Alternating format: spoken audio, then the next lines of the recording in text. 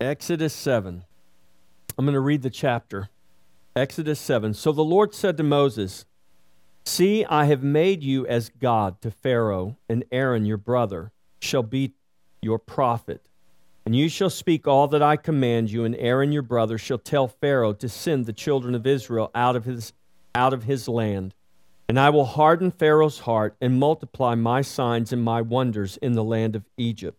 But Pharaoh will not heed you, so that I may lay my hand on Egypt and bring my armies and my people, the children of Israel, out of the land of Egypt by great judgments. And the Egyptians shall know that I am the Lord when I stretch out my hand on Egypt and bring out the children of Israel from among them."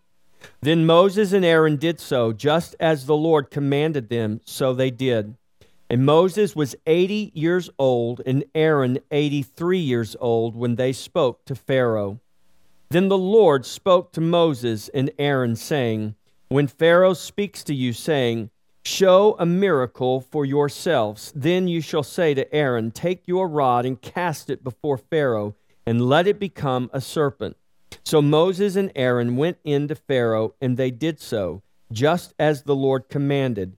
And Aaron cast down his rod before Pharaoh and before his servants, and it became a serpent. But Pharaoh also called the wise men and the sorcerers, so the magicians of Egypt. They also did in like manner with their enchantments. For every man threw down his rod, and they became serpents. But Aaron's rod swallowed up their rods. And Pharaoh's heart grew hard, and he did not heed them, as the Lord had said. So the Lord said to Moses, "Pharaoh's heart is hard. He refuses to let the people go. Go to Pharaoh in the morning when he goes out to the water, and you shall stand by the riverbank and meet him. And the rod which was turned to a serpent you shall take in your hand, and you shall say to him, 'The Lord God of the Hebrews has sent me to you, saying, Let my people go, that they may serve me in the wilderness. But indeed, until now you would not hear.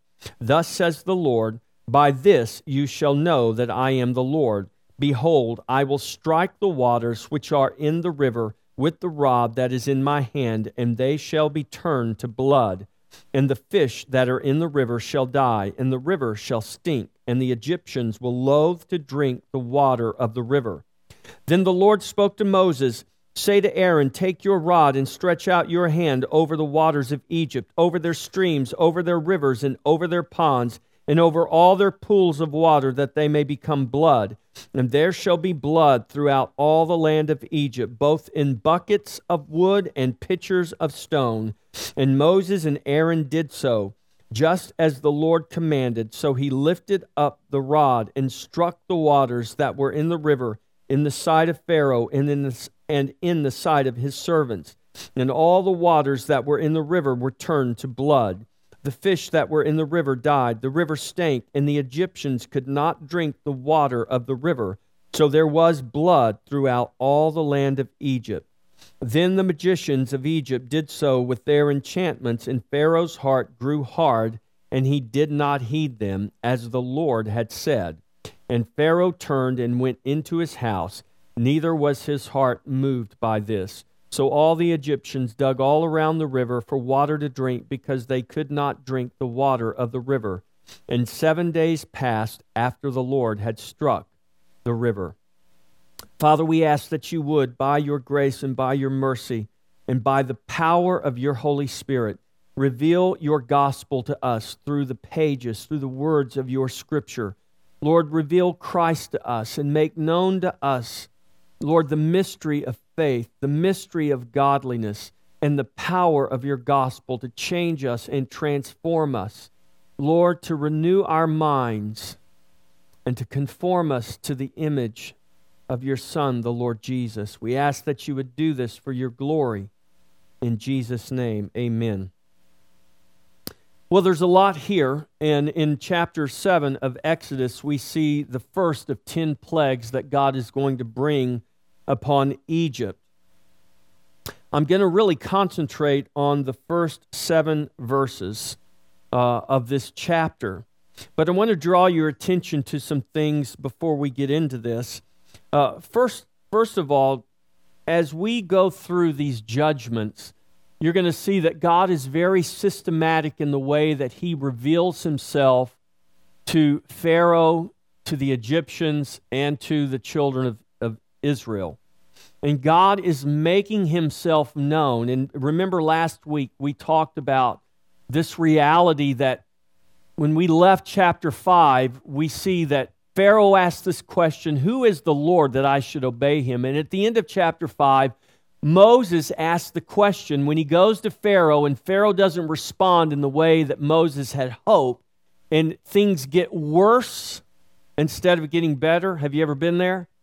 You think God is moving, God is working, and just when you think things are fixing to get better, they actually get worse. And when that happens, what's the first thing we do? We ask the question, why? And that's what Moses did. Things didn't get better, they got worse. And Moses says, God, why have you brought this trouble upon your people? And why have you sent me? In other words, if this is going to go the opposite direction, then why are you sending me? Yet we see that God warned Moses. God told Moses exactly what was going to happen. God has done the same for us. We've got the scripture here that records for us the creation all the way to the return of Jesus. We are not left wondering what's going to happen.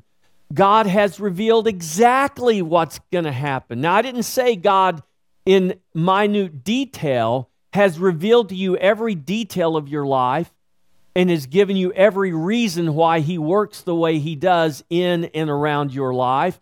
But God has not left us wondering about what's ultimately going to happen. Jesus has won. He's defeated the enemy. We're still in a war, but the outcome of that war has already been determined. We are victorious. We don't have to wonder whether Jesus is going to win in the end or not. He's already won. The work's already been finished. And so we read about Moses, and we read where Moses goes to Pharaoh and he doesn't get the response that he wants, and then Moses is questioning God. Why? And we think, how could Moses do that? God told him. Or we look at the children of Israel, we're going to see them go from Egypt into the wilderness, and God do all these signs and wonders.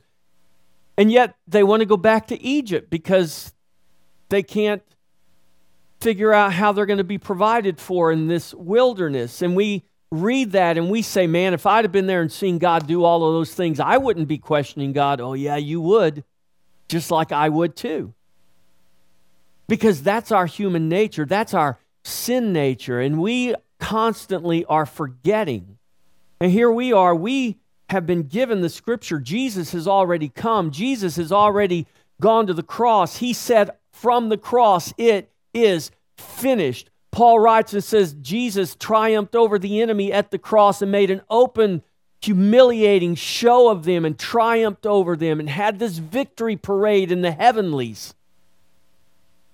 And he's going to come back one day and we will see him face to face and he will rule and reign on this earth. And the Bible says we will rule and reign with him. Yet we're no different than Moses or the children of Israel. We still ask God, why? And so God is very systematic in what he's doing here. God is revealing himself. And remember, God, instead of answering the question of Moses when Moses said, why God? What God did was say, I am the Lord. Here's the answer to your question, Moses. I am the Lord. Tell Pharaoh, I am the Lord. Tell the children of Israel, I am the Lord. Moses, I want to remind you, I am the Lord. And we see this is what God is doing. God is revealing himself for who he is, not just to Moses, not just to the children of Israel, but to Egypt and to all the world. And this is what God has always done. God has revealed himself all around us. And so, for instance, Pharaoh was considered a god. God complex isn't something that just someone discovered. Man has had the God complex since the beginning. This is what Adam did. He decided that he would make himself God and make his own decision. And make his own way. Pharaoh has this God complex. He'd go out to the river to relieve himself because it said that because he was a god, he didn't have to function the same way mortal men did. And what you see is that God is exposing Pharaoh's humanity and mortality, not just to Pharaoh, if he was that delusion, but to all of Egypt. That there is no power apart from the power who is the Lord. That we can do nothing and we have nothing apart from him. And so, in the beginning of this chapter, the Lord said to Moses, "See, I have made you as God to Pharaoh, and Aaron your brother shall be your prophet." Man is not God. Regardless of what Pharaoh might have thought. Pharaoh may have thought he was God, just as Caesar declared himself to be God in Jesus' day. Man is not God. We may not declare ourselves to be God, but man very often acts as though and lives as though he is God. We take much upon ourselves that does not belong to us, but belongs to God. Man is not God, though God became a man in Jesus Christ. Man is created in the image of God, and God has chosen man as the vessel through which his gospel will be made known. When God says to Moses, "You shall be as God to Pharaoh," God wasn't telling Moses, "I'm going to make you a divine being," any more than we are divine beings, though Peter says that in Christ we become partakers of the divine nature. That doesn't mean we become God, but what we do need to understand from Paul's writing in Galatians 2, verse 20, "I have been crucified with Christ. It is no longer I who live, but Christ who lives in me. And the life I now live in the flesh, I live by faith in the Son of God who gave himself up for me." We're not gods, but we have become partakers of God's life in Jesus Christ. We have been brought into union with God the Father, God the Spirit, and God the Son in Jesus Christ. That is a gift of grace that God has given to us, to all who are in Christ. God chose man to be the vessel that would make known his gospel in the earth. God chose man to represent him as in the earth. Man is the only creature of God's creation that it is said was created in the image of God.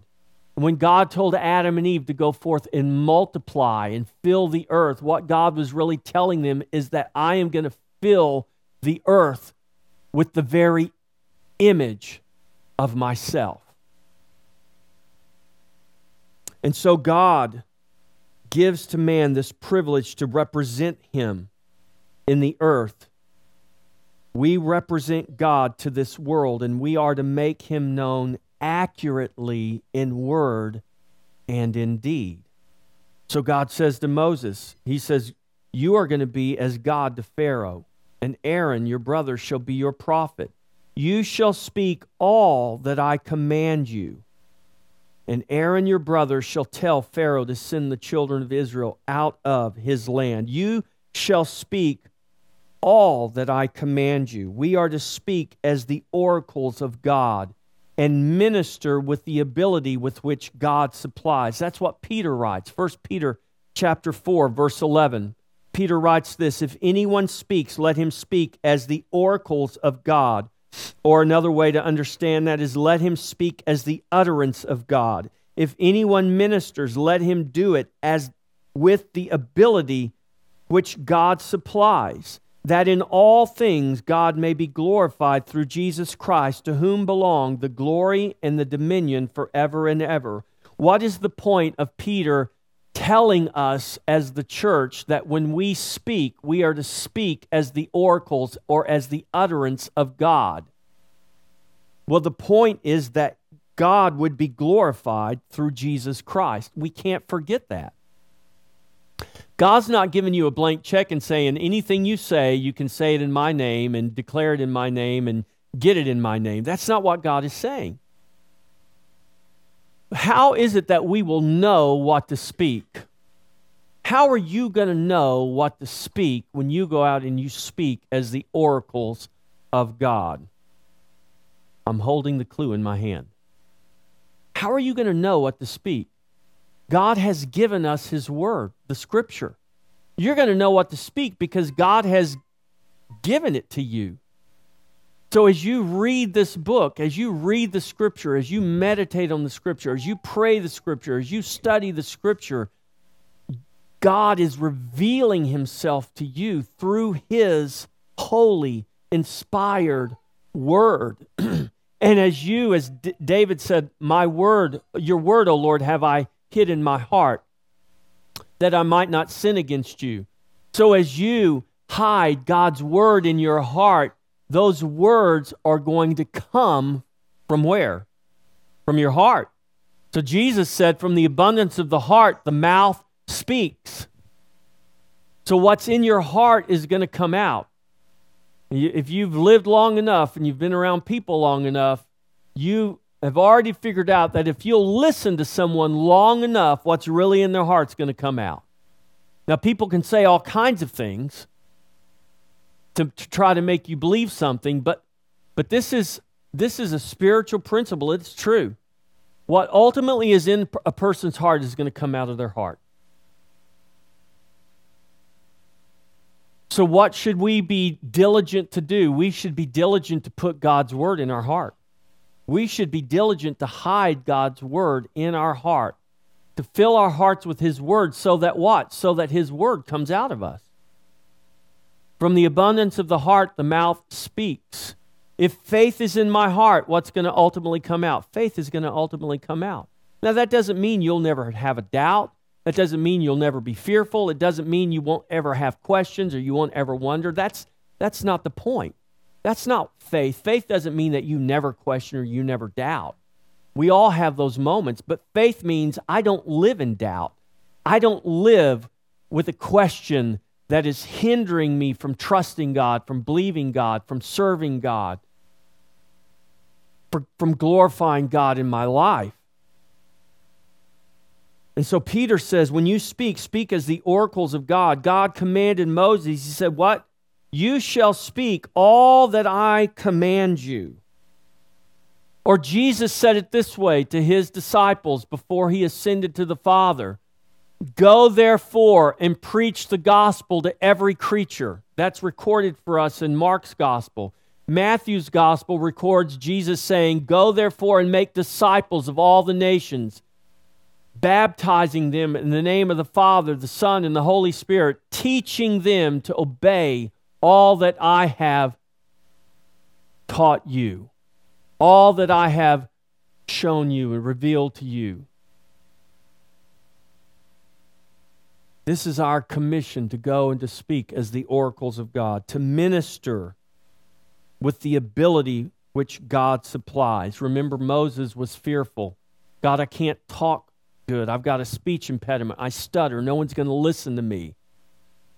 And what God was constantly reminding Moses is, Moses, it's not going to be because of you that Pharaoh is going to let the children of Israel go. It's going to be because of me. You're not going in your power. You're going in my power.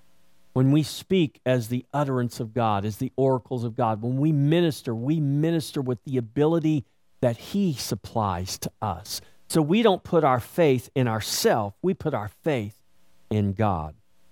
In verse 3, God reminds Moses again, you're going to speak what I command you. Aaron is going to tell him to let the children go, but Pharaoh is not going to listen. Verse 3, and I will harden Pharaoh's heart and multiply my signs and my wonders in the land of Egypt.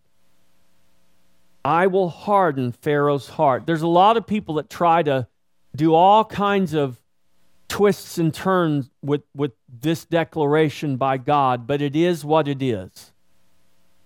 Don't try to find something that's not there. Don't try to read into that more than is there or less than is there. It's a very simple statement. Pharaoh, I will harden.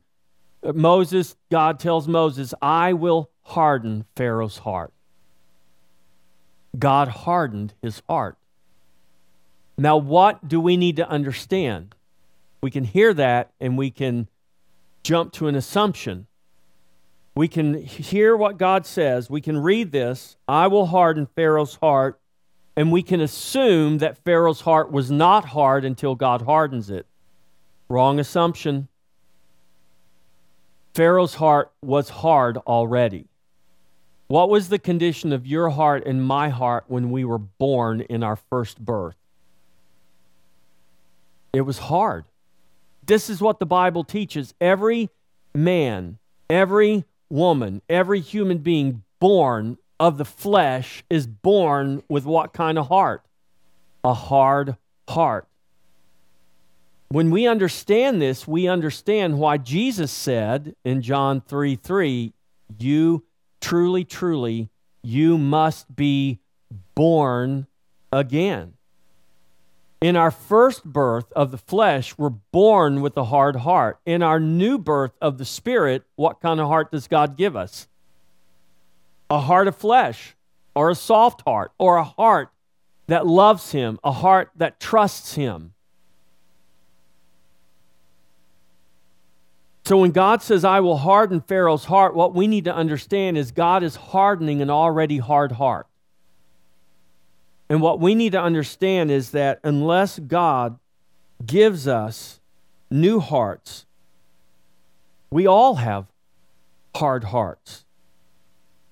It means that the only way our already hard hearts stop being hard is by receiving a new heart given to us by the grace of God. The words and deeds of God are all around us. They're either hardening our already hard hearts, or they are working by His grace to prepare us for new hearts that love Him and trust Him. Paul writes in his letter to the Romans that God's invisible attributes are clearly seen. That may sound like a contradictory statement to you, but it's not.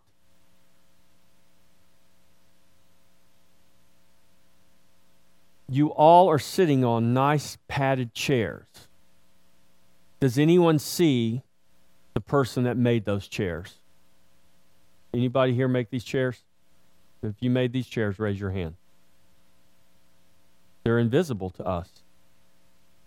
But the reality that somebody made these chairs you're sitting on is not invisible to us, is it? This nice aluminum pulpit podium, think it just accidentally happened? Anybody here make it? The maker of this pulpit's invisible to us. But the reality that it was made by someone is clearly seen. We don't have a problem believing that when we talk about chairs and podiums. But for some reason, when man looks out at the wonders and the glories of creation, and we see what the Hubble telescope, just the minute amount of the universe that it can reveal to us, and we see all this glory, and we say, man, we thought the universe was just this big mess, but what we're discovering is that it's all ordered. Isn't that amazing? A Big Bang did all of that. Really? See, God didn't have to come to Egypt and do signs and wonders for Pharaoh to know that he was there. God was already there. But Pharaoh is like all of us. Our hearts are hard. Our eyes are blind. Our ears are deaf. We are dead in our sin until God raises us up and gives us eyes to see and ears to hear and a heart to love Him. He is clearly seen all around us. It seems ridiculous to think that man can't discern that there's a creator, yet man can't discern there's a creator. But the reality of the creator is all around us. It's clearly seen, and this is why the Bible says that man will be without excuse. Pharaoh did not grudgingly resist God. He willfully resisted God. Every time his heart became harder, it became harder willingly. Every time he'd have his magicians mimic what Moses and Aaron did through God's power, it just affirmed, I'm just as much a God as Moses' God. I can do the same thing that their God can do. Why should I bow? Who is the Lord that I should obey him? This is the condition of a sin-hardened heart. It is by the grace of God that we receive new hearts that are able to love and worship and trust him. Verse 4, God tells Moses again, but Pharaoh will not heed you, so that I may lay my hand on Egypt and bring out my enemies, my armies, and my people by great judgments. He will not heed you, so that I may lay my hand on Egypt and bring out my armies and my people. Could God had broken Pharaoh's heart against Pharaoh's will and given him a heart to believe? You better believe God could have. But God let Pharaoh have what Pharaoh wanted. And he used it, the scripture teaches us, to bring out his people by great judgments. The judgments of God are always full of justice and grace. And when we go through these chapters in Exodus, we're going to see these judgments, these great judgments brought on Egypt, and they were brought justly. And the great judgments God used to bring his just wrath upon Egypt were also used to bring about Israel's deliverance. So God's judgments work for both justice and grace in the way God administers those judgments. The same judgment that brought wrath to Egypt is a judgment that brought deliverance for Israel. And this is how we are to discern and understand the world we live in. We see hard things every day. We question God. How? God, why? And God very often does not answer those questions, but what he has consistently done is reveal to us who he is. He is the Lord. And we know this because God has given us the record of it, that his judgments are just, and his judgments not only bring about his wrath justly administered, but they also bring about his grace mercifully given to his children who do not deserve it. In verse 5 says, and the Egyptians, not just Pharaoh, but all the Egyptians, and the Egyptians shall know that I am the Lord when I stretch out my hand on Egypt and bring out the children of Israel from among them. God's hand is evident for those who have eyes to see and hearts to believe. God did not have to multiply his signs and wonders for Egypt to see him or know him.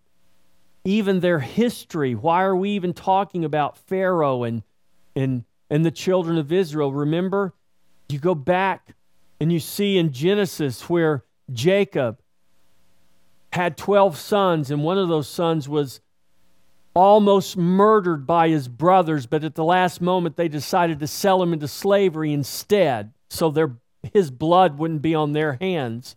And unbeknownst to them, they sell this little 17-year-old boy that they hate, their brother that they despise, to these slave traders. And somehow, miraculously, Joseph ends up in Egypt. And even more miraculously, Joseph ends up second in command and ends up not only saving Egypt, but saving his father and his brothers in all of the world of that region from a famine that God brought in order to raise up a man, in order to reveal His grace and His mercy and His salvation, so that Joseph, the despised brother,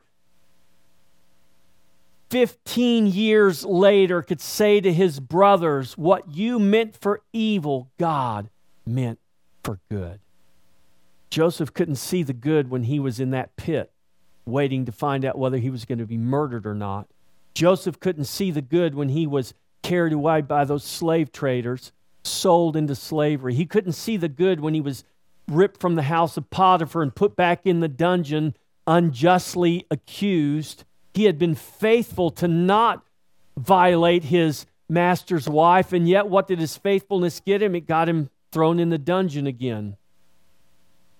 But it was in the dungeon that he met the guys that he interpreted their dreams, and it was the interpretation of those dreams that enabled them to call him out of the dungeon to stand before Pharaoh, and that exalted him to this place of second in command. And now here we are 400 years later, and the children of Israel have multiplied into a multitude of people, of peoples and armies, and God, in those 400 years, most of them as slaves, God now has grown up an army and a people, and now He's ready to bring them out of Egypt and take them back into the land of promise that He had promised to Abraham in the very beginning. That happened over generations. We want God to work in minutes, in hours, at the most days. God forbid it should take weeks or months or years. But we understand that this is how God works. He doesn't work in minutes or moments. He works over generations, and we are part of that. So when we can't see how God's plan is working out, don't fear. We know exactly how it's going to work out. It's going to work out for good and for glory, whether we can see it or not, whether we can discern it or not, because that's who God is. That's what He has revealed to us. This is the evidence of God's hand that we need to see and we need to trust in. In one way or another, man will come to know that He is the Lord. We will all know, either in God's wrath or in God's grace, that He is the Lord. Philippians 2, 9 and 11 says, therefore God also has highly exalted Him and given to Him the name which is above every name, that at the name of Jesus every knee should bow, of those in heaven and of those on earth and of those under the earth, and that every tongue should confess that Jesus Christ is Lord, to the glory of God the Father. Every knee and every tongue of both the righteous and the wicked will bow and confess that Jesus Christ is Lord, to the glory of God the Father. No man will be innocent before Him apart from the grace that is given to us in Jesus Christ. The wrath of God will be justly administered, just as the grace of God is mercifully administered to all who are in Christ. By wrath or by grace, all will know that He is the Lord, who has brought His children out of sin and death to glory in Him. We will see through the judgments upon Egypt that God will leave no question that He is the Lord over all creation. He is Lord of all in heaven and on earth. I want to take you down to verse 7. And Moses was 80 years old and Aaron 83 years old when they spoke to Pharaoh. How many of you, when you're 80 or 83, are going to be in a position to be used by God that way? Say, man, I just hope I'm still upright at 80 or 83, right? God is never limited by human age or human experience or human ability. God will accomplish His will through any person at any time in any way that He chooses. We should never assume that God cannot or will not use us according to His will. Don't assume that. We must stop using our self-imposed limitations as excuses to resist God's will. This is what Moses did. God, can't talk right, can't use me. God, I'm too old. God, I'm too this. God, I'm too that. giving God all the reasons why he's not the right man for the job. And it's not just Moses. We find ourselves doing this constantly. But here's what we need to understand. We are to never have faith in our own self, but our faith is in God, who is greater than ourselves. And if we will trust God, we will see God do amazing things. Here we are, just a small church in an obscure neighborhood, in an obscure city. And for some reason, I've got a group of partners that represent social service agencies that work all over Central Texas that want to build a multi-million-dollar complex on our land. Now, yes, we offered the land for free. We're not giving them the land, but we're giving them use of the land. And at the end of that lease, we get the buildings. I don't know. I'll be 86 when that lease is up. I may be here. I may not be. I don't know. But it doesn't matter. Here's what I do know. My children will be here. My grandchildren will be here. Your children will be here. Your grandchildren and your great-grandchildren will be here. Because what we're doing right now in Taylor, Texas is not for the moment. It's for eternity.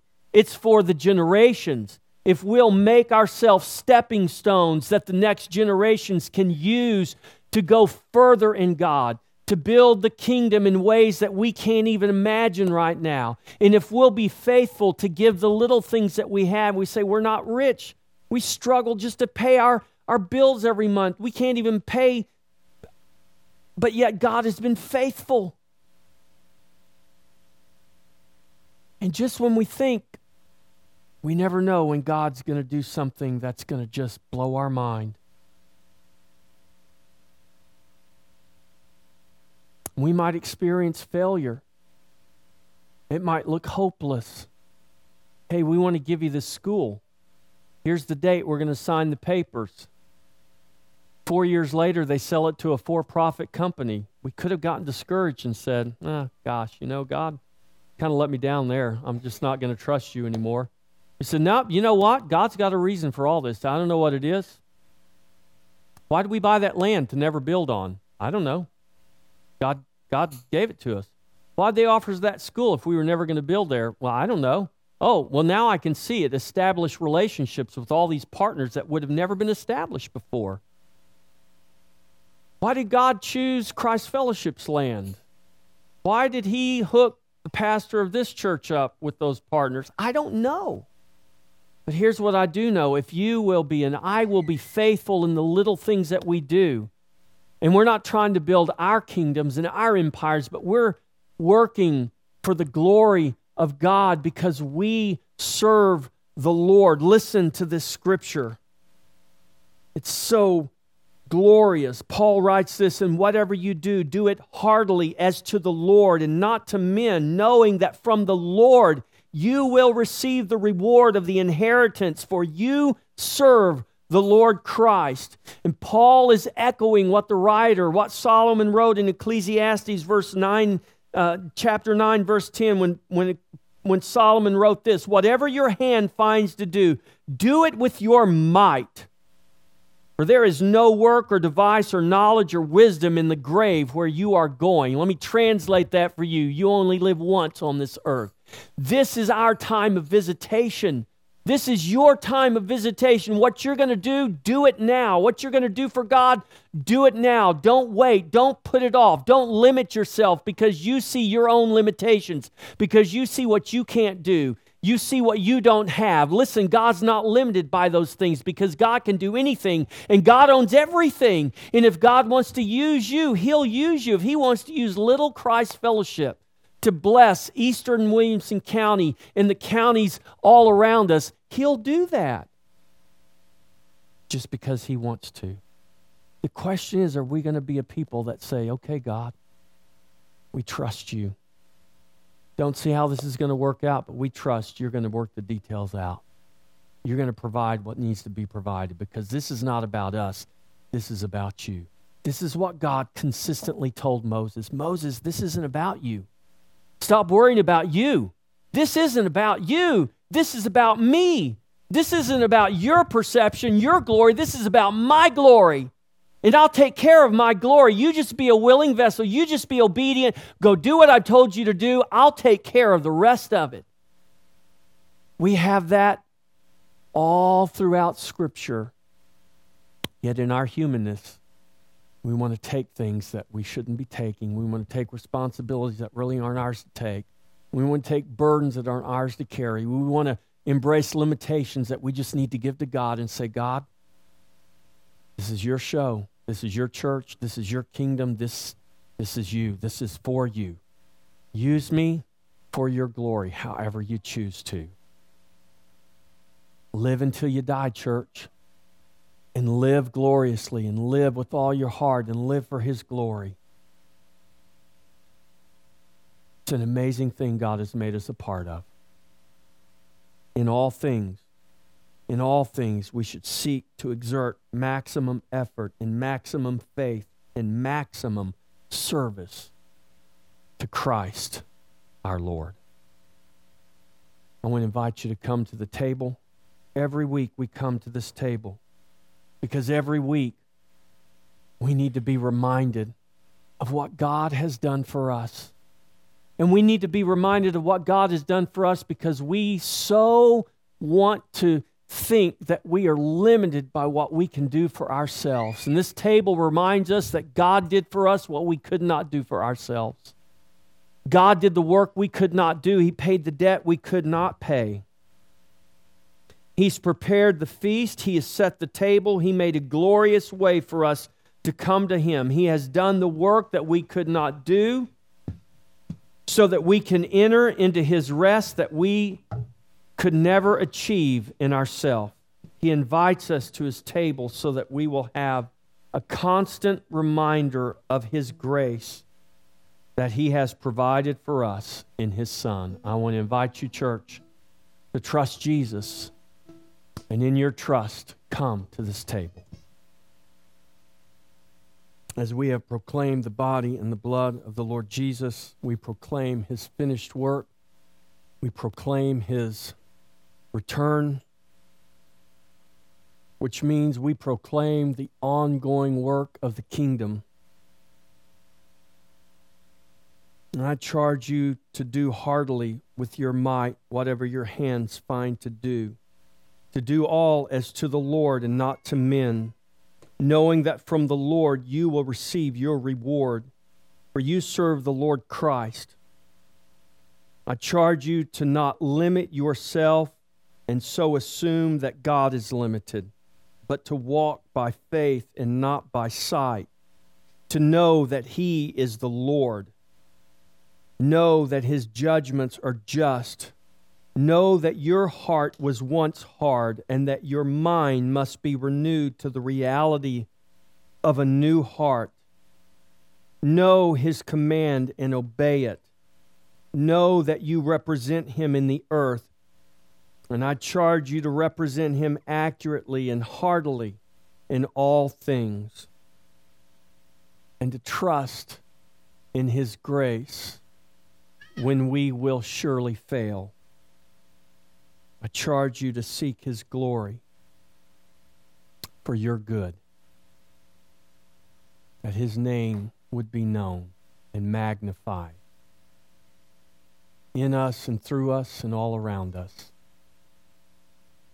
In Jesus' name. The grace and the peace of the Lord be with you. Go in His power, proclaim His name.